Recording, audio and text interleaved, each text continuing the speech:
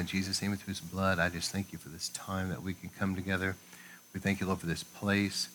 And Lord, we just thank you for an open heaven, your glory here, Holy Spirit, to come and anoint and empower this time. And I thank you, Lord, for speaking through me everything that needs to go forth under a mighty anointing. And even now that the Holy Spirit is moving upon the people, giving us good fertile soil of hearts and minds and lives that it will be receptive and open to the word of God. I thank you, Lord, for eyes to see and ears to hear. And Lord, that the eyes of our hearts be enlightened, that there'll be revelation, knowledge, and power. And Lord, I thank you for speaking through me everything that needs to be said. And we submit this time unto you. We know the birds of the air try to steal the seed. So Lord, we take authority. We bind anything that would try to hinder, distract, resist, oppress, in any way hinder this from getting where it's supposed to and accomplishing what it's supposed to. We commit to be bound in Jesus' name and go right now from this place and everyone that's going to be hearing this in Jesus' name. Lord, we thank you for your angels. Just get rid of that and just clearing away any hindrance. And the winds of your spirit carrying this where it needs to go in Jesus' name. All right. So as we enter in tonight, this is a little bit different word. Not really in the flow of what I've been preaching on with the paranormal series, which I'll continue, God willing, next week. And until completion, I plan on getting into some things even beyond that, that'll be at the end of it, with like blood covenant and things to do. When I'm talking about the blood covenant that God has cut with us, and not only that, but also the places Jesus shed his blood, things like that. But tonight, I want to deal more with this particular sermon, which I feel is kind of dovetailing from last week with Brother Benny. Wasn't that a powerful word about tears?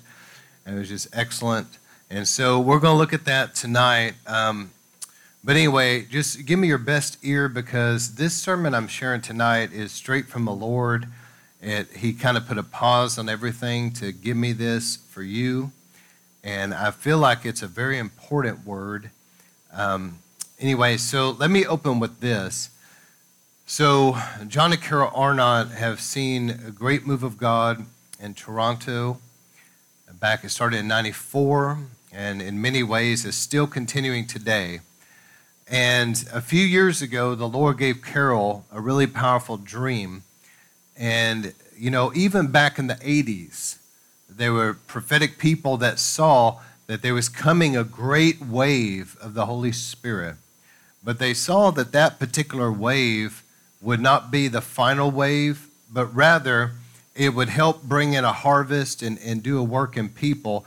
But then there would come a much bigger wave after that, and those that had been touched in the previous wave would be used in the last wave. And and we know the 90s was the first wave, okay? So there's about to be another wave, and I personally believe, it's just my opinion, that this will be far greater as far as the anointing and the presence of God. But, I don't know what it's going to look like, but I suspect that it's going to be a combination, if you will, of every great revival, because this is going to be kind of the last great move that's going to get us ready to meet the Lord in the air. So there's going to be an intensity in it of people to get saved. It's always the heartbeat of great revival, and that's really the focus. But in that, I believe there's going to be tremendous healings and miracles. But I believe in this revival, my personal feeling is there'll be a great move of deliverance, because it'll set people free. That's part of the cleansing to get us ready to meet the Lord in the air. And I believe that people will be filled and baptized in the Holy Ghost. Obviously, that's the extra oil, the wise virgins with extra oil. So how many knows this is a good time to start buying extra oil, right? Get ready to meet the Lord in the air. But I believe that there's about to be another move. And then this dream that Carol had, she said the Holy Spirit in the dream just came, and she was kind of in a whirlwind. But while she's in this whirlwind, the glory of God was descending in the place where she was at. And she knew that in this particular move of God, the glory was coming in such a way, with such intensity, that there wasn't going to be any of this playing around any longer. That people were either going to get serious with God and repent of their sin, or it could be like serious for them. Kind of like we read about in the Bible, where people that played games and then they end up dead or under judgment or something. She said it was very serious. And when the glory started coming in, she yelled for people to come down and get rid of all their secret sins, all the games, everything they were playing around, to come down and repent and get things right with God. But she said, if you're not willing to do that, she said, you better run because it's coming and it will come against you. And some people got up and ran out of the building for their life. But many, many others ran down and repented and got everything right. And she said the glory was amazing. So that's kind of what I suspect. And this is going to be the last great revival that's going to usher in the rapture, but I don't think it's going to be just fun and games. I mean, for those that repent, it's going to be wonderful and exciting and awesome and all that, but people that are playing around, it could be bad. You know what I'm saying? How many knows that God's merciful and gracious, but at the same time, this sloppy grace stuff and this hypocrisy and playing games and all that, how many knows that he's only going to put up with that for so long? And eventually he's going to draw a line in the sand and say, choose you this day who your God's going to be. If I'm your God, then get things right. If not, then you need to move on. The Bible says, I would rather you be hot or cold, but because you're lukewarm, I'll vomit you out of my mouth. So I believe what she saw was the Lord coming in such a way to deal with lukewarmness. Either people are going to get on fire or they're just going to run away in coldness, and that's it. There's no more middle ground. All right, so with that said, I'm going to share some things tonight. Ephesians 1:15, it says this, for this reason I too, having heard of the faith in the Lord Jesus Christ which exists among you, and your love for all the saints, do not cease giving thanks for you while making mention of you in my prayers, that the God of our Lord Jesus Christ, the Father of glory, may give you a spirit of wisdom and revelation. Now, I don't want to rabbit trail, but there's the sevenfold aspect of the Holy Spirit. When he comes in his fullness, Isaiah revealed him as the Spirit of the Lord, but wisdom, revelation, counsel, might, knowledge, and the fear of the Lord, which I believe is what Carol saw. She saw the glory coming in with a holy reverential fear. That was a good thing. It's time to clean house. Now, with that though, he said here, Paul said that God give you the spirit of wisdom and revelation. Now that's interesting. And it goes on to say, in the knowledge of him, and look at this, I pray the eyes of your heart may be enlightened. Kenneth Hagin used to teach that means flooded with light. So God would give you enlightenment, the eyes, that some kind of revelation would come into our eyes that we can see things. He says, so that you will know what is the hope of his calling, the riches of the glory of his inheritance in the saints, and what is the boundless greatness of his power toward us who believe. So there's an aspect here that Paul was praying for the church in Ephesus, that God would help them to have wisdom and revelation. And in that, he said their eyes would be enlightened to be able to see things. See, for us to see things, how many knows God has to show us? It's not just something that's taught and it's just an intellectual agreement alone. There is a dimension here where the Holy Spirit reveals things to us that we couldn't see on our own in our own humanity. And really, to be quite honest, is somewhat beyond us. But the Holy Spirit reveals it to us. And then 1 John 1:6 says, if we say that we have fellowship with him, yet we walk in the darkness, we lie and do not practice the truth. I love this scripture. It says, but if we walk in the light, as he himself is in the light, we have fellowship with one another, and the blood of Jesus, his son, cleanses us from all sin. So as we're walking in the light, as he's in the light, the Lord will reveal to us things. One of the things he'll reveal to us is the places in our lives that we need to repent of. That's what it means here. We're walking with him in the light as he's in the light. And so in that, he can show us things that we need to see, and then the blood of his son cleanses us from those things. Does that make sense? But it requires us being in the light. Those that want to have secret sin and go off in darkness, they're not getting the revelation they need. All right, and then 2 Corinthians 13:14. So how do we receive revelation? How do we walk in the light? Because God the Father is in heaven, and the Son, he's the great high priest, the one who ever lives to make intercession. He's at the right hand of the Father.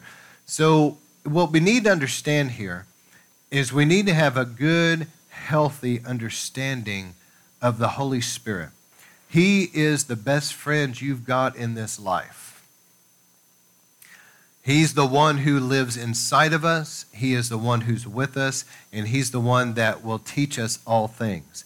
Jesus said, it's actually better that I go because I'll send the comforter, or you could say in the Greek, the counselor. But he's the one that will lead you in all truth.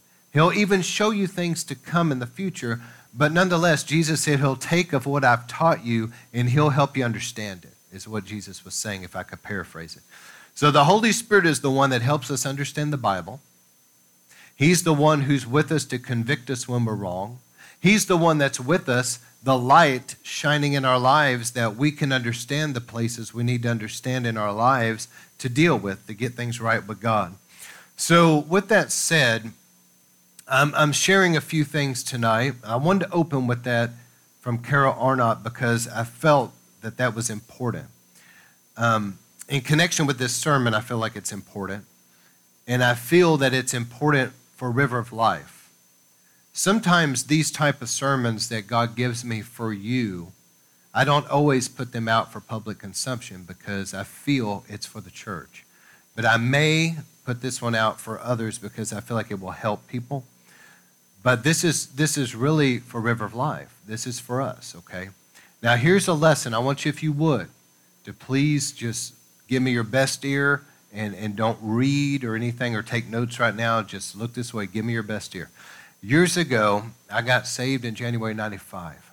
God saved me out of a lot of sin. And in those early years, 96, 97, really up until 2000, I was very young in the Lord. I was still a baby Christian. I was growing. And God had touched my life really powerfully in the 90s revivals.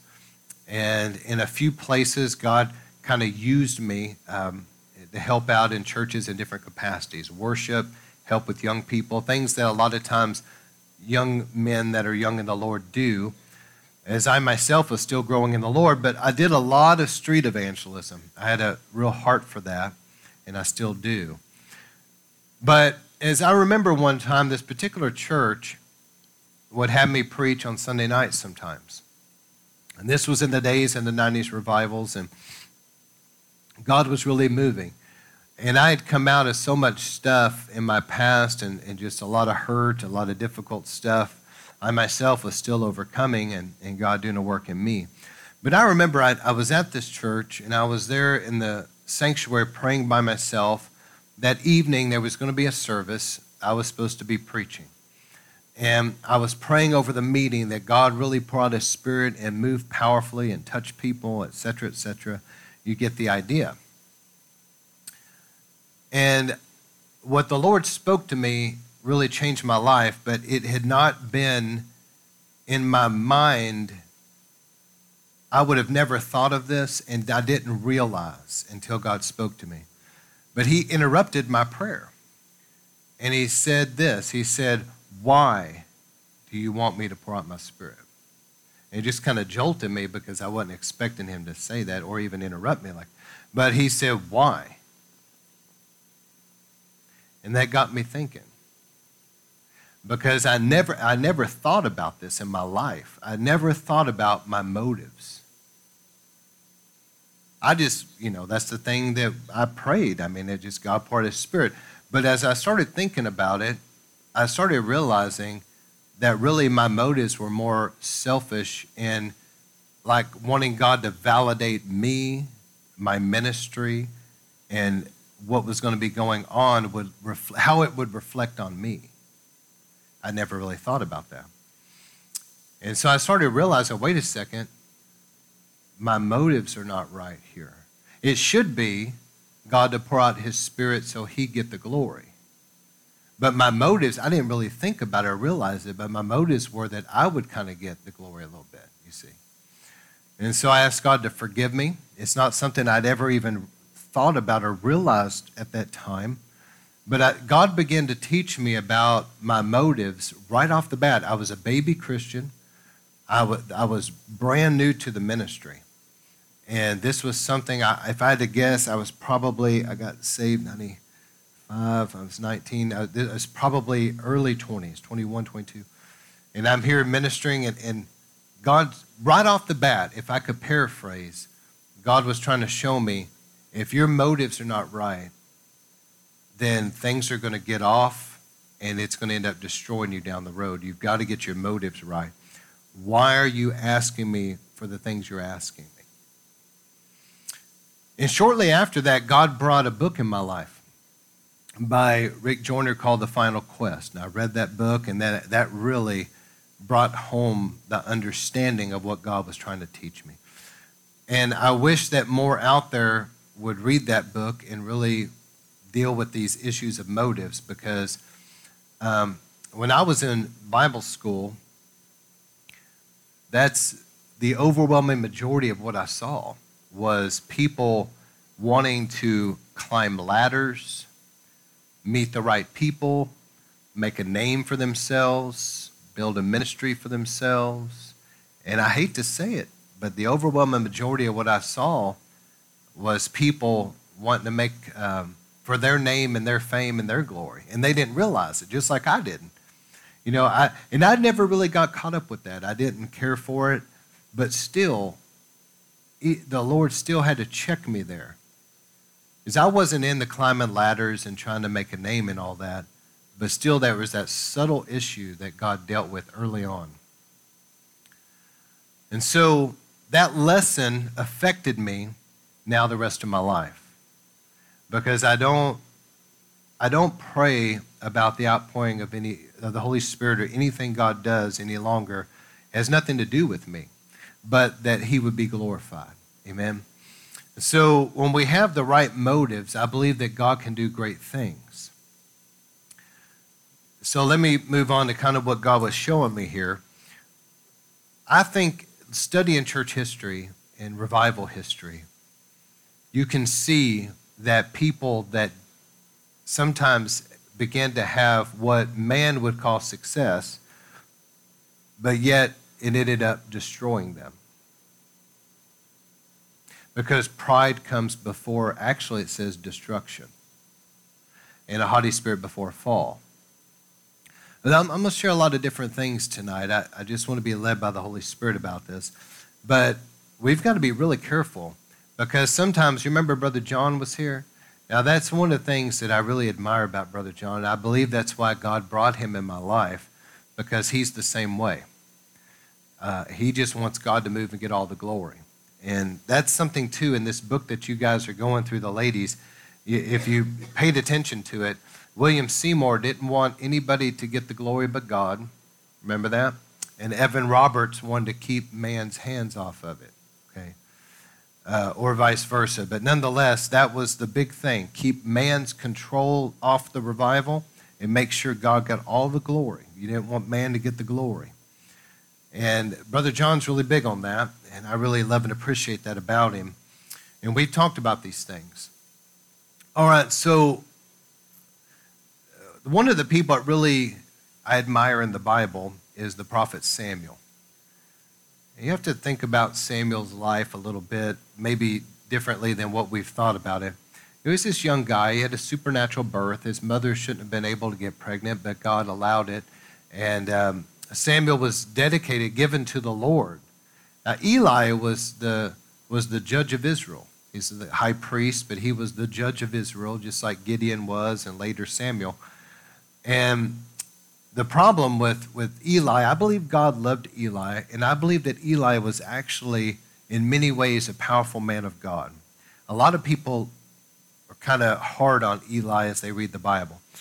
I don't think that Eli was corrupt. I think he had a good heart, but his sons were corrupt. And the problem was that when he died, one of them was going to be the high priest. That was the problem. And God wanted Eli to kick them out of the priesthood, period, that they're just gone. And see, I believe that God would have worked it out from that point, but Eli would not do it.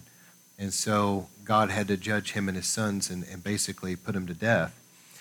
But whenever Eli died, Samuel had come in as a very young man, and if you read the story of Samuel, he apparently loved God's presence, because Samuel would sleep in there in the holy place, maybe the Holy of Holies, but it says by the ark.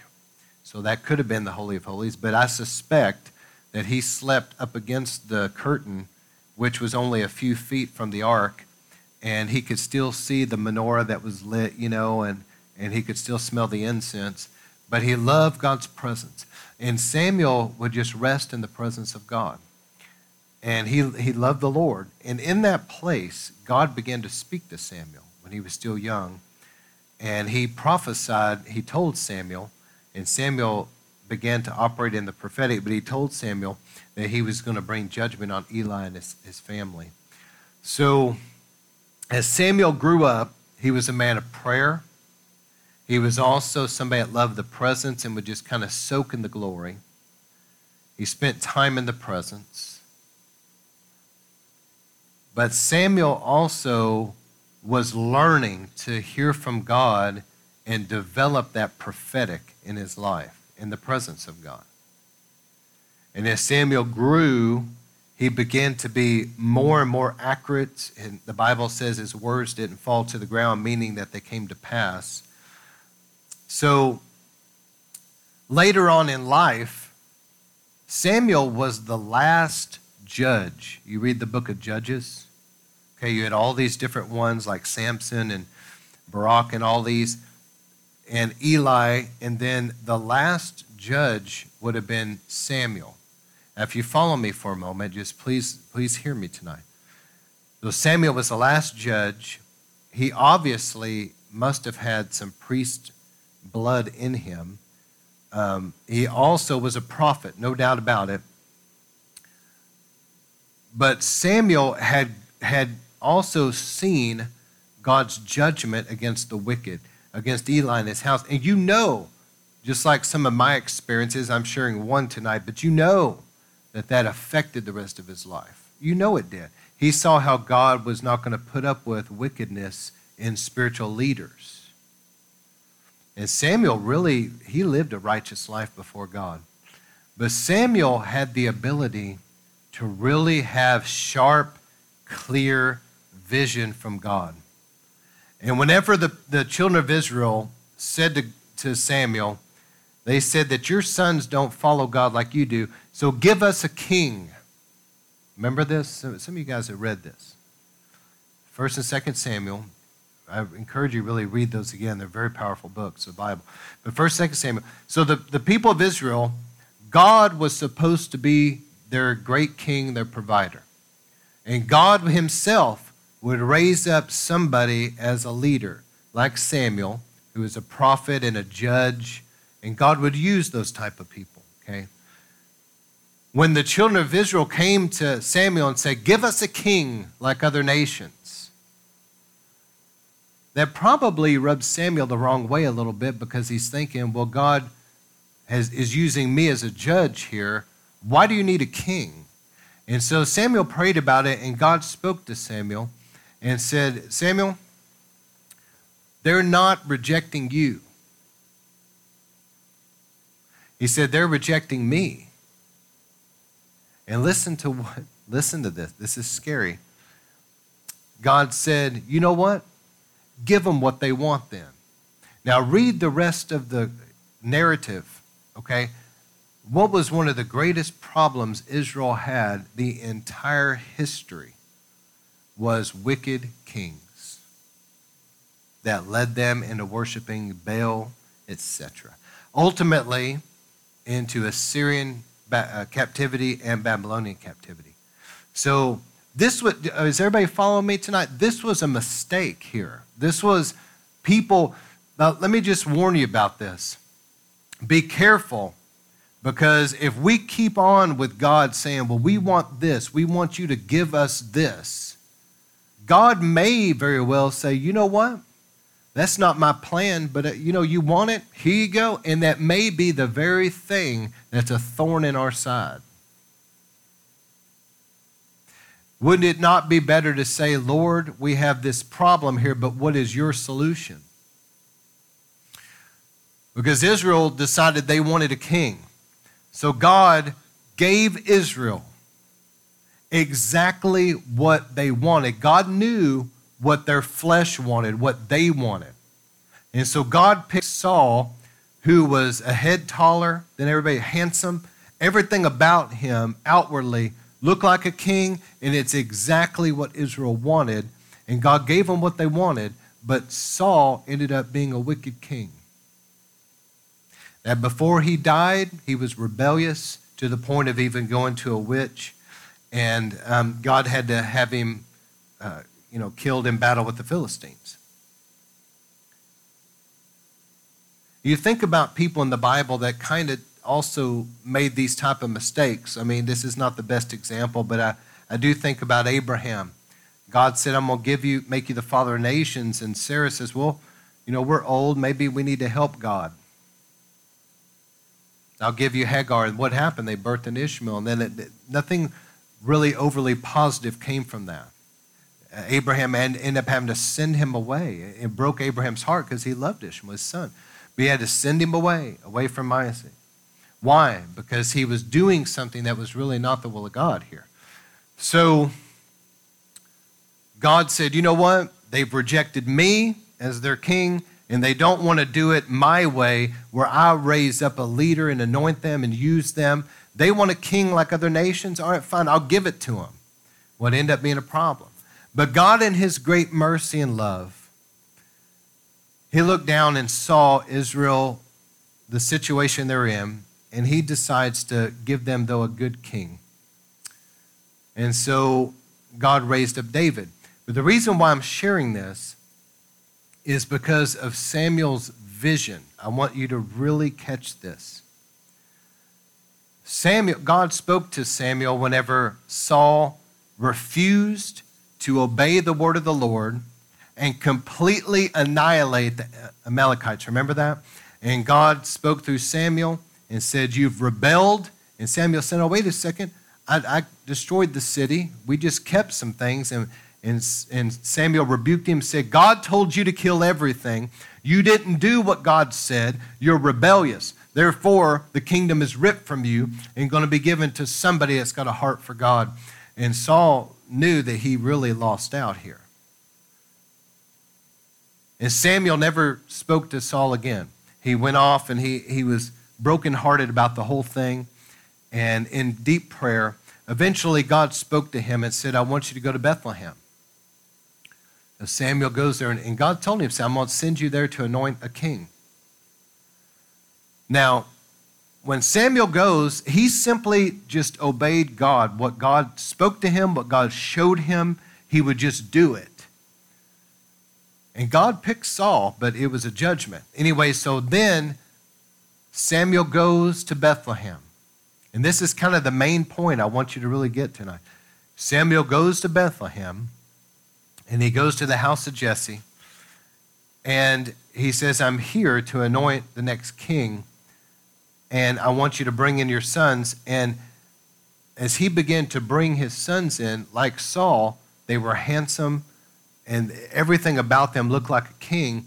And Samuel thought to himself, well, surely this is the king, but God said it's not him. Samuel had enough discernment within him. Are y'all following me tonight? That he knew where God's hand was going to end up landing on. He knew. And Samuel, because Samuel had vision from God, he had revelation from God. Man will always pick a Saul, but God will always pick a David. And so Samuel, because of his discernment, said, it's none of these. They look great. but it's not them. Do you not have another son? He said, well, I do. And nobody would have picked David. I mean, he was the young guy out in the field with a handful of sheep. He was a little insignificant little shepherd boy with a handful of sheep in the backside of a desert, playing a harp, singing and praying. Nobody would have picked him. But Samuel had some kind of a discernment about him that he knew when David came, he said, oh, he's the one. But nobody else would have picked him. It had to be by the Holy Spirit that Samuel discerned this. If I could say it this way, kind of marrying together the Old and New Testament together, Samuel's eyes of his heart were enlightened, if you will. Samuel was walking in the light of revelation by the Holy Spirit, that he knew that God was not in this over here, but he was over here in obscurity, and it was the person nobody would have picked. So Jesus also operated like this. Jesus said, I only do what I see my Father doing. How did he see what the Father's doing? It had to be by the Spirit. I only do what I see my Father doing. I only speak what I hear him speaking. And I believe personally that this was by the Holy Spirit. He was walking in light. He was walking in truth and revelation and walking in the Spirit. And hear what I'm saying here. This is one of the more important things. There's a few things I'm trying to really bring home tonight. Because of Jesus, the anointing on Jesus, Jesus functioning in this anointing, man tried to promote him, but it wasn't God. And man was, there was a time that people came to Jesus and they tried to make him a king, but Jesus refused it and walked away. How many remember that? Okay, please look this way. Please hear me tonight. These things I'm trying to say, I feel the Holy Spirit is warning us about some things, and I'm being sincere about this. Please don't let this pass you by.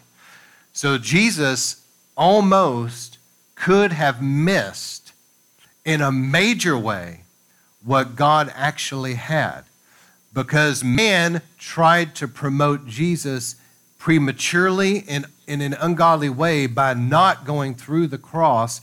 Man just wanted to make him a king. Do y'all remember that?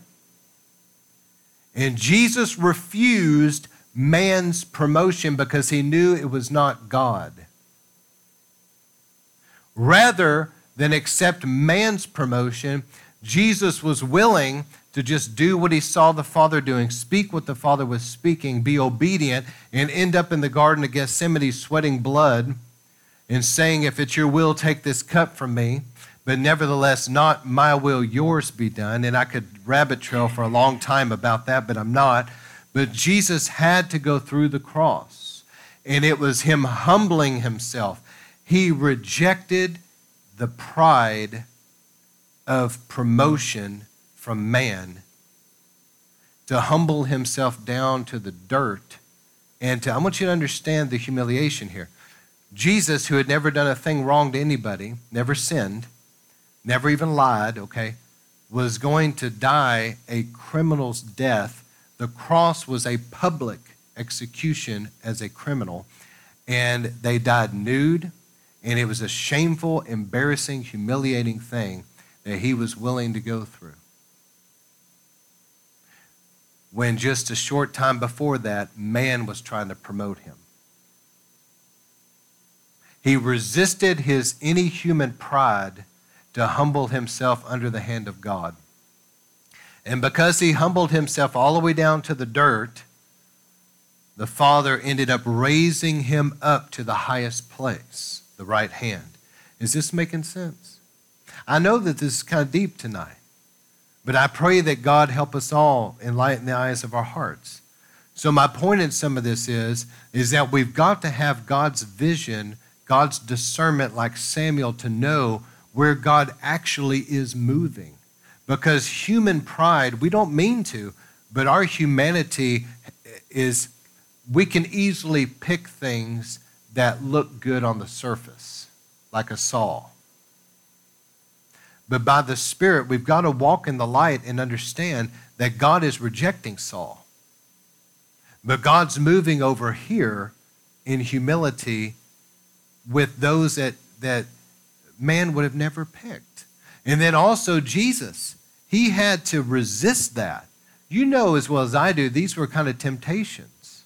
He was called to be the Messiah, the great King of Israel, on the throne of his father David. It was the calling was there, but he had to resist that pride of the wrong type of promotion and be willing to humble himself all the way down for God to do it. Samuel knew to overlook that which is just of the flesh and to anoint that which God picked. Now think about this for a moment. Samuel knew by the Spirit this little unknown shepherd in the desert with a handful of sheep was where God was going to place his anointing and the next great revival of Israel. But he could have only known that by the Spirit. Everybody say only by the Spirit. There's no way that Samuel would have known that except the Holy Spirit revealed it to him. And we've got to be careful because a lot of people tend to do this. They get an anointing. God begins to do things. With that, there comes a sense of maybe some notoriety. And it can be very dangerous for people because if they're not careful, pride can start emerging. And then people start prostituting the anointing and what God's doing. They don't mean to, but they start using it for their own name, fame, and glory and self-promotion. And even when God begins to move and it starts becoming more known, you still have to be like Jesus and really pray about things and resist the wrong type of promotion of man that's not God. Are y'all hearing me? Because there's people over there, oh, if we could do this, oh, if we could get you on this show, if we could get your name here and we could do this and open this door and meet this and this networking and we can do this to fundraise and we can do all these things. It's like, well, how about I pray about it and God tell me what he wants to do, because that right there may all be you. And there may not be any of it that's God. It may be like Jesus had to resist man's promotion. You're trying to promote. You're really, and there's a lot of times there's a lot of ulterior motives in all of that.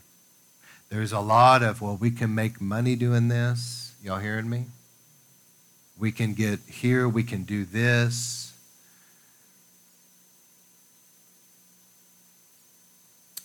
We've got to watch out for pride. Now, let me just give you a few more things I feel tonight. One of the things I really wanted to point out is like my lesson that God taught me back in the 90s. I wish I could remember the exact date. I think this was 96 or 97, somewhere early on, I think. But when God spoke that to me, I had never thought about it. I mean, it's not something that like I had thought about and was doing the wrong thing or something. It had never entered my mind. My point in that is this: there's things that God's just going to have to show us that we don't see. You remember what David said when he fell with Bathsheba and all that? He prayed in the Psalms and he said, Lord, search me and know me and try me and see if there's any wicked way in me. David knew enough to know, God, I don't see it. Help me to see it. Hello? We only know what we know. I remember one preacher saying it's so simple, yet it sounds complicated, but it's not. He says, you don't know what you don't know. How many knows that we got to have God show us things that we don't know? If we knew it, we wouldn't be doing it. So my point is that I encourage this. If you are taking notes, I would encourage people to start praying every day, Lord, search me and know me and show me if there's anything in me that you need to get out of me. Because when revival starts coming, and it's about to, and things start becoming more known and all of that, I'm going to tell you, I've seen some things, and I'm trying to be careful, but I'm going to go ahead and share some things tonight. So y'all just, if you're writing that down, good, but then please look this way. I know people right now, off the top of my head, I could rattle off at least 3, maybe 5 off the top of my head, down through the last 20-something years. I know people that the hand of God is on their life. There's a calling on them, and they are not even in the ministry today. How does such a thing happen? And I'm going to tell you, like last week, Brother Benny talked about, people want you to tell it like it is until you actually tell it like it is. Then they don't want you to anymore? Okay, keep that in mind. So you remember Jesus did do that. John chapter 6, this is one of those scriptures I've read a lot and meditated on. Jesus, he was going along, and all these people, he had fed the 5,000, and now he had moved on, and there was this group following him. And think about this for a moment. Remember now, Jesus said, I do what I see the Father doing. I speak what the Father is speaking. Okay, so keep that in mind. Jesus is walking along, and this crowd starts following him. Now, most people, because of human pride, they want the crowd. Everybody hearing me tonight? But Jesus turned around to the crowd, and he said, you're only following me because I fed you. Now, Jesus, growing up Jewish, knew that it is strictly forbidden. Cannibalism and eating blood is strictly forbidden. Everybody would have known that. And Jesus says to them, I tell you what, unless you eat my flesh and drink my blood, you'll have no part in me. You know as well as I do that there was no way that wasn't going to offend them. It was a deliberate thing to offend them. It had to be. And they got offended, and all of them left. And Jesus didn't go running after them. Oh, I'm sorry. I shouldn't have said that. Please come back. He didn't do that. He said, if you're going to go, go. And then he looks at the 12, and he says, are you going to leave too? He didn't say to them, oh, please don't go. No. He says, are you going to go too? And then Peter says, well, where are we going to go? You have the words of life. You're the Son of God. Where are we going to go? What are we going to do? In other words, Peter was probably saying something like this. We don't understand what you just said either. But we're still going to stick with you. And I'll tell you, probably, if I could just kind of interject my thoughts in this, the 12 disciples had been with Jesus now, and he spoke in parables. And he would say things all the time that they didn't understand. Y'all follow me? And so they would come to him later in private, because I'm sure while he's teaching it, they're all sitting there like, yeah, like we know. But then whenever they get in private, they basically say to Jesus, we don't have a clue what that meant. We were putting on a good show out there, but you need to help us understand. And Jesus said to them, he said, well, it's not for them to know these things, but it is for you. And he would explain the parables to them. So I would imagine that since they had walked with him long enough to have gone through that a few times, they probably thought to themselves, well, this is one of those parables we just don't understand. So we're going to stick with you. And later on, they understood that Jesus was talking about the communion table and deeper meanings of what that actually means anyway. So I said that to say this. One of the revelations about the wheat and the tares, Brother Benny talked about different things last week, but one of the revelations about the wheat and tares, that the enemy sows tares among the wheat, is false brethren. People that are not of the Lord, but they look just like a Christian. I'm very concerned, if I could just be brutally honest with you guys, and those, if we put this out for public consumption, those that follow our ministry, I'm very concerned at the type of gospel that's being preached now over the last, since around 2010 or so, or earlier, maybe 2005. Something shifted and things began to change. I'm very concerned at the watered down type of preaching that's going on, and that it is producing a lot of tares among the wheat. Because there's not enough of the type of preaching that's going to require people to be born again. There's not the type of strong preaching that convicts people of sin, where it's like, look, if you're the Lord's, then you need to repent. There's not that type of preaching going on. And so what you're having is all these people that are kind of joining social clubs, and to be quite honest, some of them have never been born again. They have not repented of their sin, obviously. And many of them don't even adhere to the Word of God as being the final authority. Some of them believe that there's many ways to God. Are y'all hearing me how serious this actually is? There are tares among the wheat. Could that be why Carol saw the Lord coming the way he was coming? He was coming like a final separating the wheat and the tares. Now, let me just give you an illustration, because everybody wants, the spiritual leaders to be spiritual leaders until they are.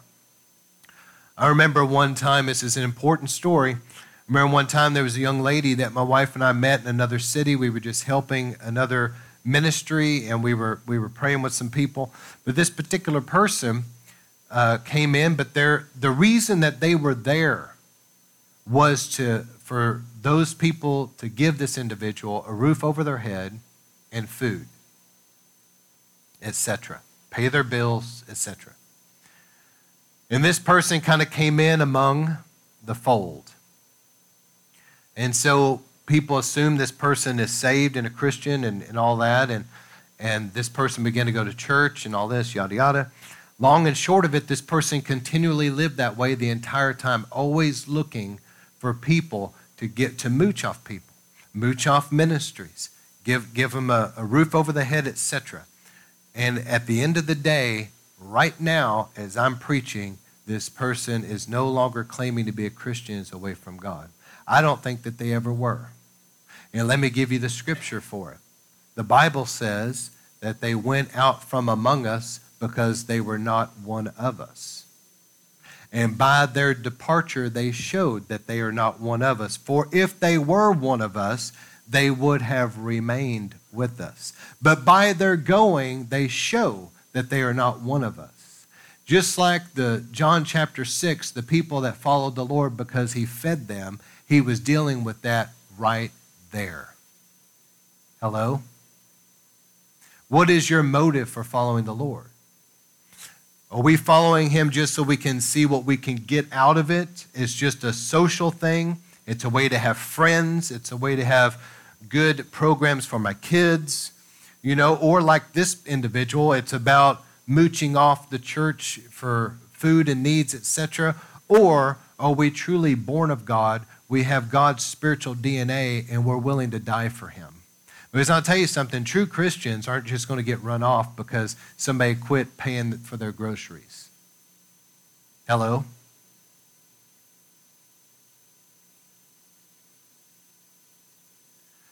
So I'm sharing some of these things because I'm kind of going to bring it all together here in a moment. But there's a subtle pride. And that's what, when John Davis was with us last time, do you remember the sermon? He said we've got to have more than just the presence.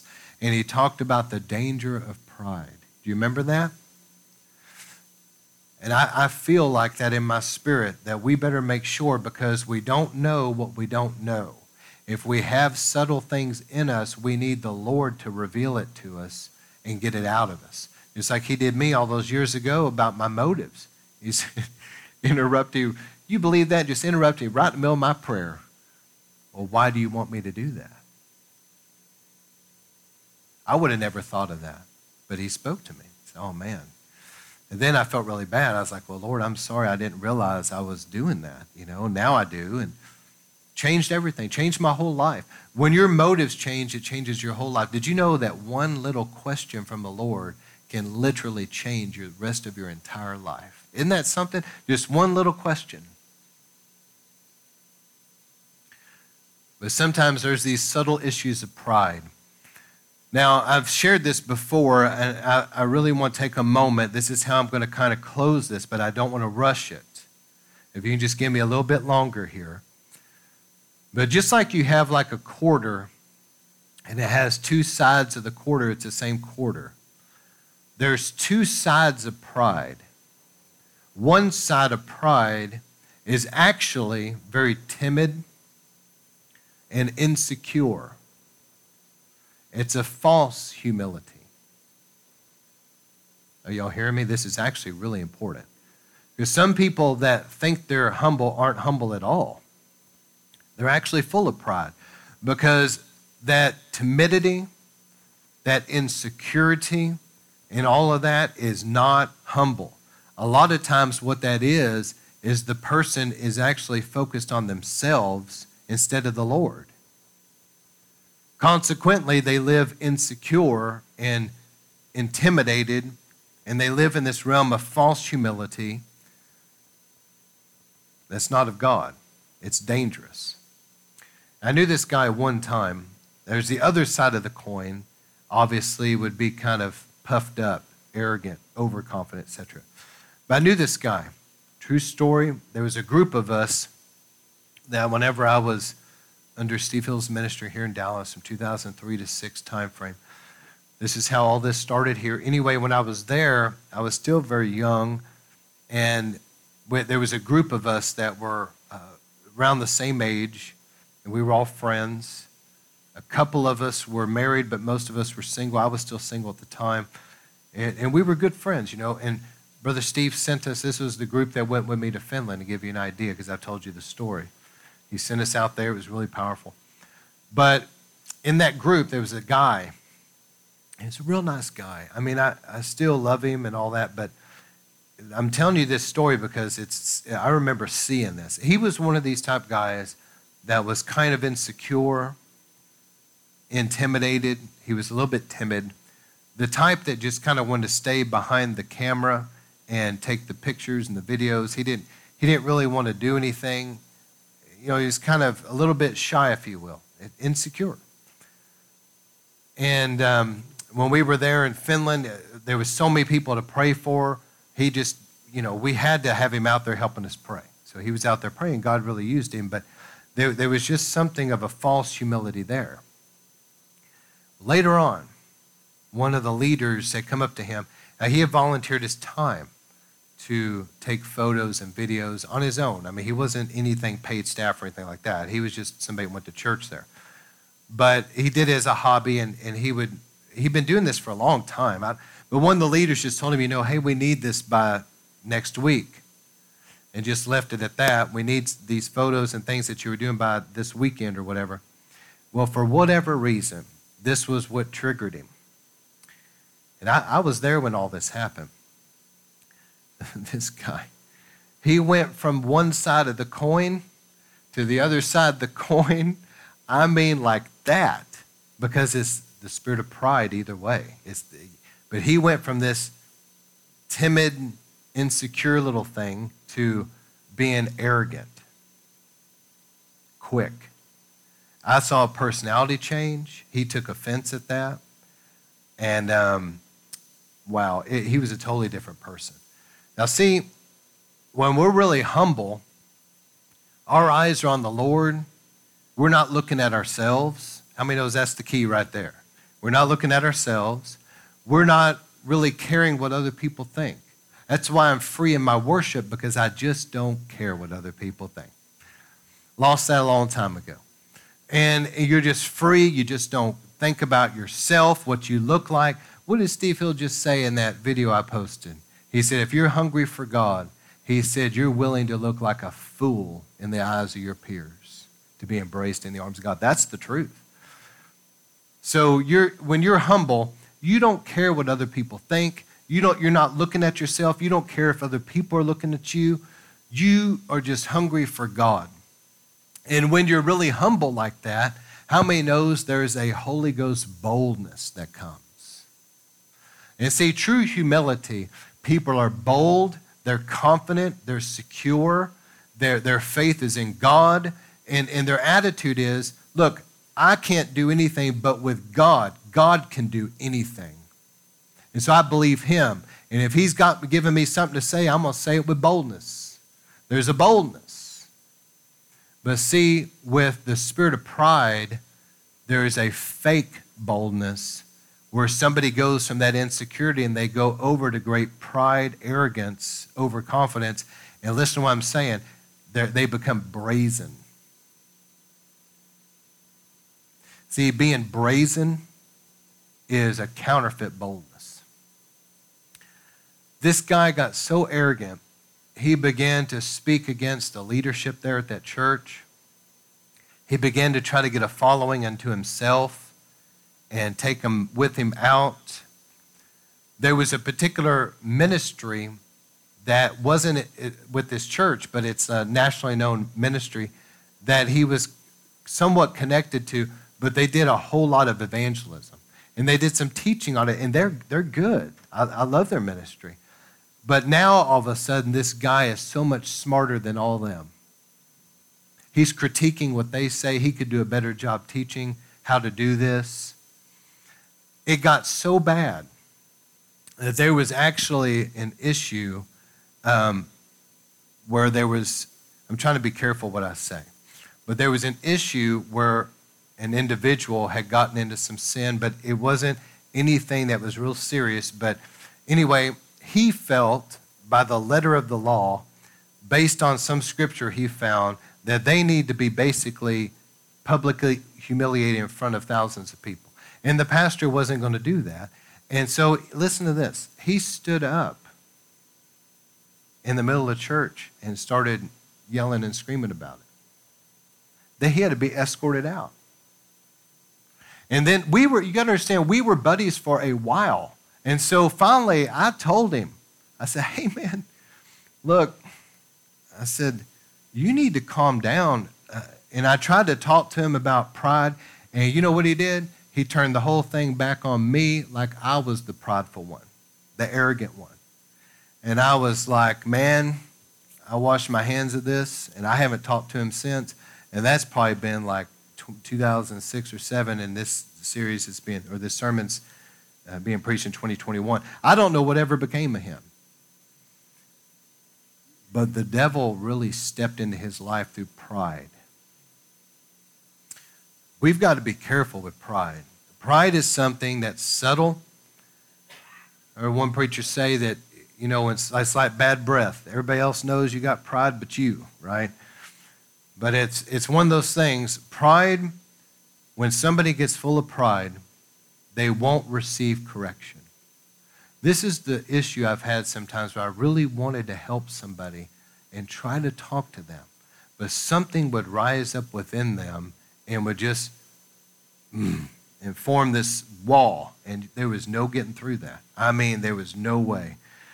Pride will not receive correction. Pride causes people to not listen. And pride leads to great rebellion. So there's two sides of this coin. One is we can be overconfident, we can be presumptuous. And let me say this too about pride here. You remember I told you Derek Prince said that a lot of people don't understand what he meant. Some guy came to Derek Prince and said, hey, I'm going to start a church. And Derek said, well, you arrogant little thing, you. A lot of people don't get that. How many knows that? See, even people that I'm talking to, I don't think a lot of people get that. Who are we to think that we're going to start something? God has to start a church and put it on somebody's heart. It has to be led by God. And that's what Derek was trying to say. But see, a lot of people just try to do stuff because they think it's a good idea. Okay, here's the problem with pride. All throughout this nation and around the world, I hope you guys can really get this. God spoke to me. I'm sharing something a little bit vulnerable here. God spoke to me another thing one time. He spoke to me and said, Scott, you will not be able to fulfill what I've called you to do unless you look at Catherine Kuhlman's example. I couldn't believe he said that. I was like, okay, what does that even mean? You can ask my wife. He's told me stuff that I honestly don't even, he's told me a word before that more than once. I didn't even know what the word meant. I had to go to the dictionary and look it up. But I think that he's doing that to get me to really start searching this thing out. He doesn't give you a paragraph a lot of times. He just gives you a little sentence like that. And so I'm sitting there trying to think about, well, what did Catherine do? What did she not do? What does he mean by that? For years, I mean, this was a long time ago he told me this. I thought about it. I finally, after years, figured out what he meant. I'm going to share it with you. See, the problem is, I know a guy right now, and I'm hoping this all makes sense as I bring it all together. I know a guy right now that Brother Benny and I were talking about this because he happens to know this individual too, that there's an insecurity. You see, you got to be careful with this insecure. And people that tend to be insecure are kind of easily offended. And if you're not careful, you can get an attitude like, I cannot do this attitude. Y'all please hear me tonight. Look this way. Have you ever read the scripture where God told Moses, I want you to go to Pharaoh and say this, and Moses said, well, I'm slow of speech. I can't. Have you ever read the scripture where it says God burned with anger? See, when I was younger in the Lord, I thought, well, why did he get so mad at Moses? I mean, he has a stuttering problem, man. It's not like he... But then I started understanding how arrogant that was. Moses wasn't just saying, I can't do it. He didn't probably mean it this way, but he was basically saying, we can't do it. God got angry with that because God wanted Moses to know, look, Moses, you can't do this if your life depended on it. I just need you to go there and tell the guy what I say. And you know what? I'll do the rest. You know, I wonder how many places all across this world, churches, ministries, gatherings of different kinds, that all of it is so rooted in pride and they don't even know it. They don't need the Lord to show up next service. They've got it. They're totally fine without him. They'll still put on a good program. In fact, I will go so far as to say some of them probably don't want him to show up because he would mess up their little show. Do we really understand how full of pride we all can be? People think to themselves, I got this. Let me tell you something. Be careful with both insecurity and pride. Insecurity is where we feel like God's leading us to do something and it really is him. We better make sure we've heard from him and not pull like an Ishmael type of thing. But when God is leading us, it is so incredibly arrogant to think that I cannot do this. Of course you can't do it. If you could do it, everybody would be in trouble. No, you can't do it. You need to depend on him because he can do it. He's just looking for us to humble ourselves and be vessels, and then when he does do it, we give him the glory. See, there's a lot of pride here that people don't see. And then if we're not careful, it goes to the other side of the coin, where we start thinking, oh, we got this. We can do this, really. That's where a lot of things are, all across this nation, around the world. The problem is either you've got insecure people that feel like that they can't do something, or you've got overconfident people that, hey, we got this, and they do it without God all the time. What God was saying to me was, Catherine Kuhlman, she didn't have a plan B. If God didn't show up, everybody just go home. That's just the truth. She totally, completely depended on the Holy Spirit to show up, or the meeting was an utter failure, and everybody would have known it. She didn't have a plan B. You understand that? That's what God meant by that. Her example was that I was going to have to depend on the Holy Spirit, that he was going to have to do it.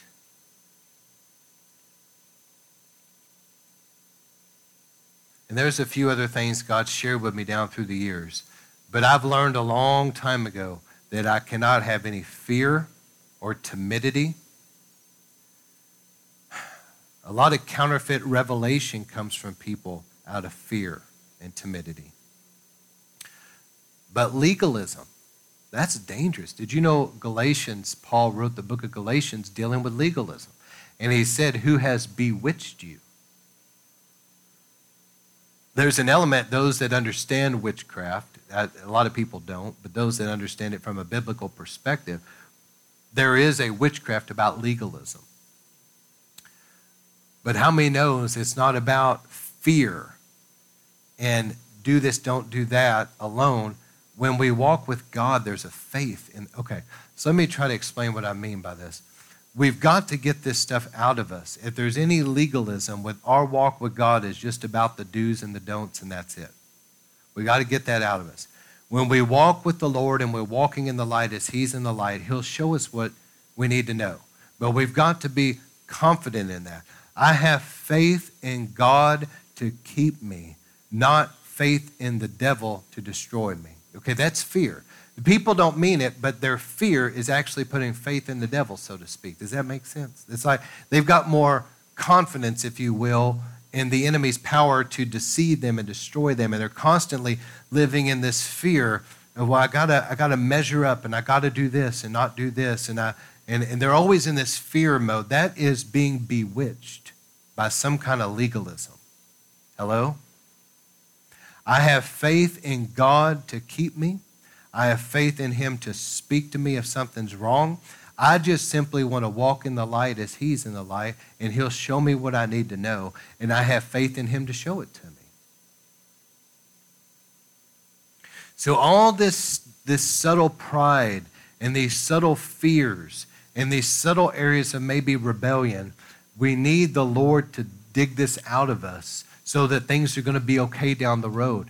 And I love everybody here, but I know from past experiences, over 20-something years of ministry, I've preached like this every once in a while when God's led me. Some people hear it, others don't. That's why some of those, I'm telling you, are not serving the Lord today. Some of them have backslid. They're no longer walking as Christians. They're on their way to hell. Those type people that, just like Brother Benny, that really ministered to me. Brother Benny said the seed that you sowed was of God, but the soil. He says some soil is good and some soil is not good. And I've sown this seed before, and it fell into good soil. Some people really heard me. Other people just kind of slept through it, so to speak, missed it.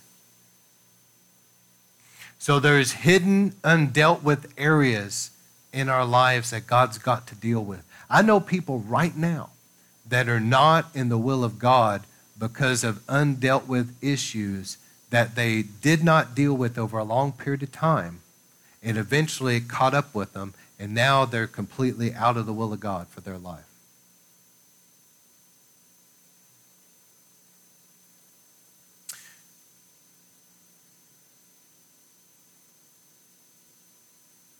This is one of those things only God can show us.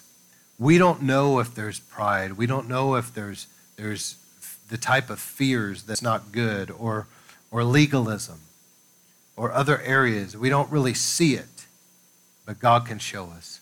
This is the last thing I want to share, but about spiritual warfare. The enemy is invisible. I love this. I heard Perry Stone talking about this. The enemy is invisible, so many don't discern his tactics. Just like right now, I guarantee you that there's angels around here, you just don't see them.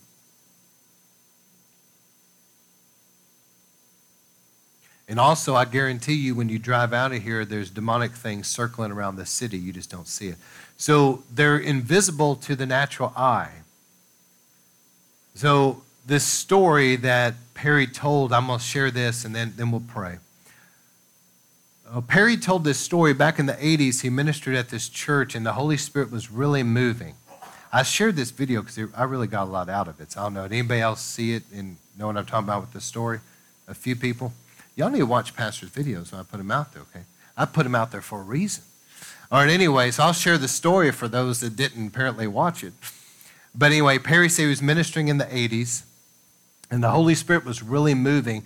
And he started having kind of an extended revival. Now, he comes in as an itinerant preacher into a church, and some of the people that were there really loved the revival, and others were, well, all these people were getting saved. And what happened was that there were people that were getting saved out of the drug scene.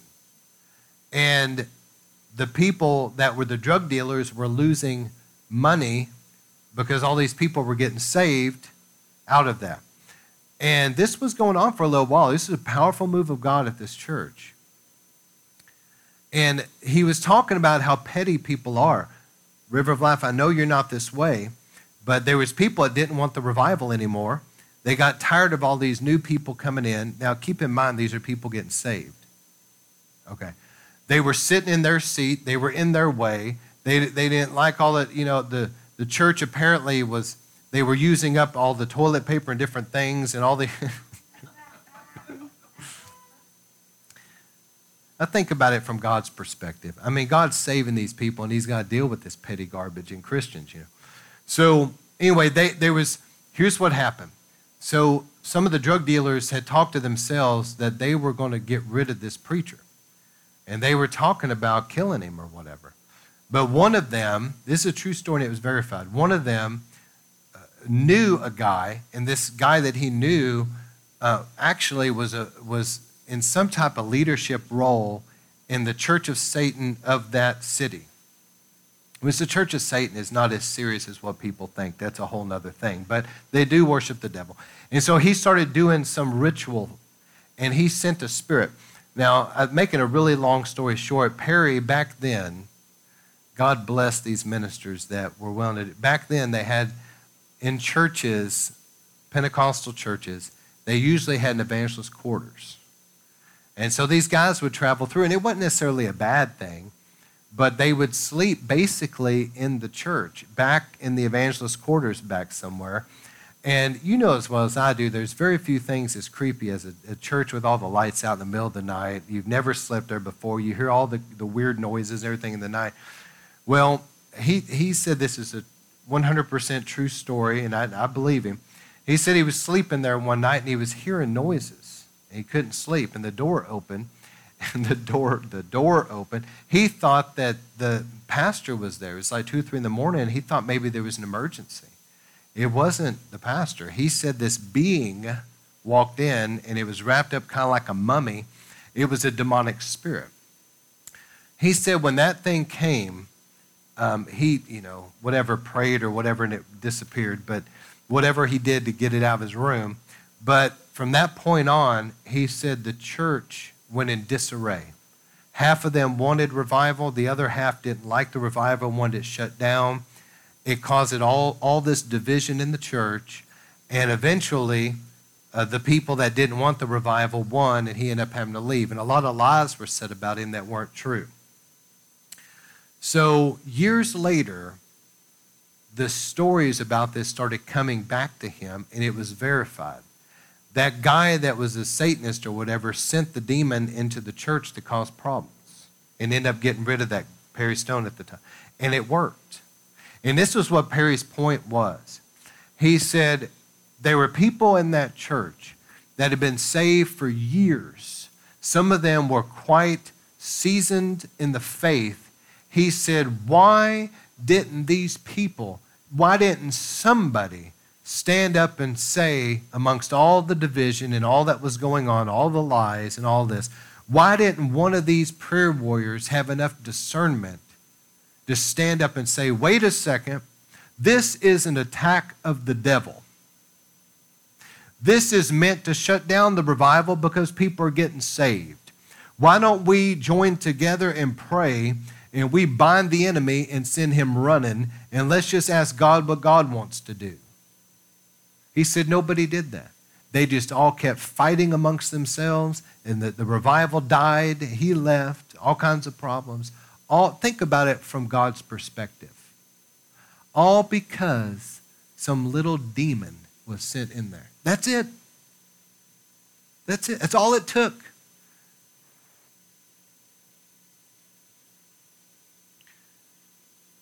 The enemy is invisible, so many don't discern his tactics.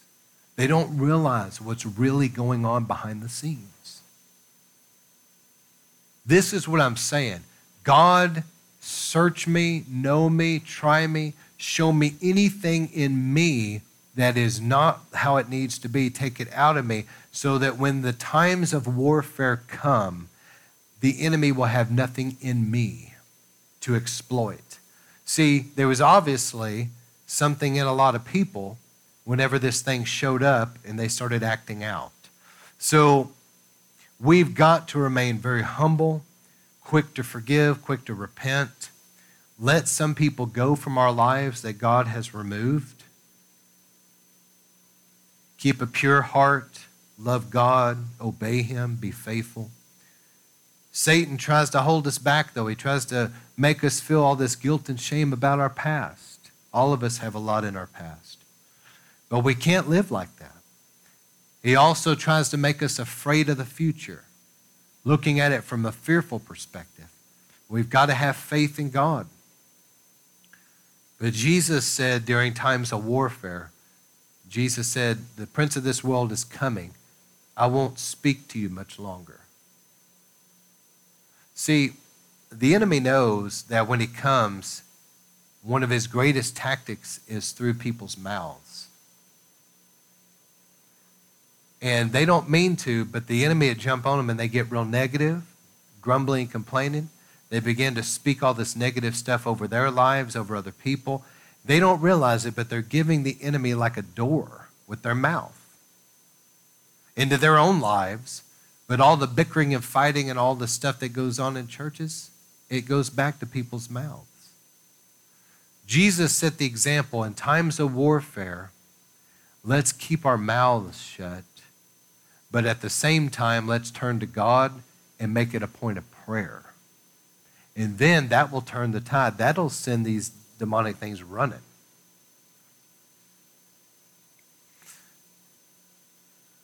But again, out of all of this tonight, the main thing that I want people to take away from it is, please pray this yourself.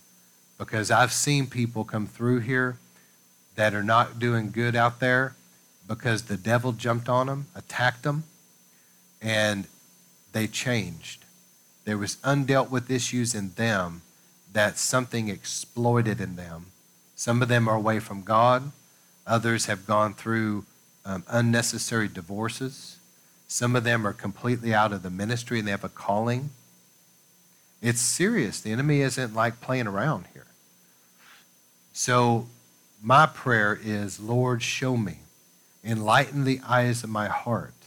I want to walk in the light as you're in the light. I want you to show me if there's anything in me that's an impure motive, if there's something about me that the devil could try to exploit and pull me this way or that. It could take me out of the will of God.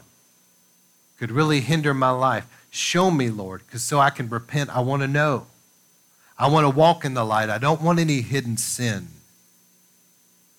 And if we'll humble ourselves and really pray that way, Lord, is there any pride in me? Is there unhealthy fear, timidity? Am I insecure? That's pride. That's a form of pride. Is there any of that in me? Lord, get this out of me. Forgive me. I repent. Take it out of me. And if we'll let God do that work, I promise you that there's grace in that. God gives grace to the humble.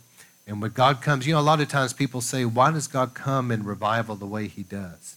I think about the meetings like in Brownsville or Toronto, rather, in Rodney Howard-Browne meetings, and people kind of drunk in the spirit and acting a certain way. And people say, well, I don't know if it's really God. Oh, it's God. Oh, yes, it's God. Well, I don't like the way it's this. Well, that's right, that right there. That right there is the problem. It's not God's not the problem. You're the problem. Why does God come in like that? I don't like the way. You know why he comes in like that? Where people look like a fool? Is because he is going to deliberately, on purpose, go out of his way to make sure that the pride in you is resisted. He resists the proud, but gives grace to the humble. The arrogant stick their nose up, look down at it, mock it, and leave, and they miss the move of God. The humble themselves and come in and say, I don't care if I look like a fool. I just want what God has for me. God has set it up in revival where only the humble receive, and the proud miss him every time and criticize him. He does it on purpose.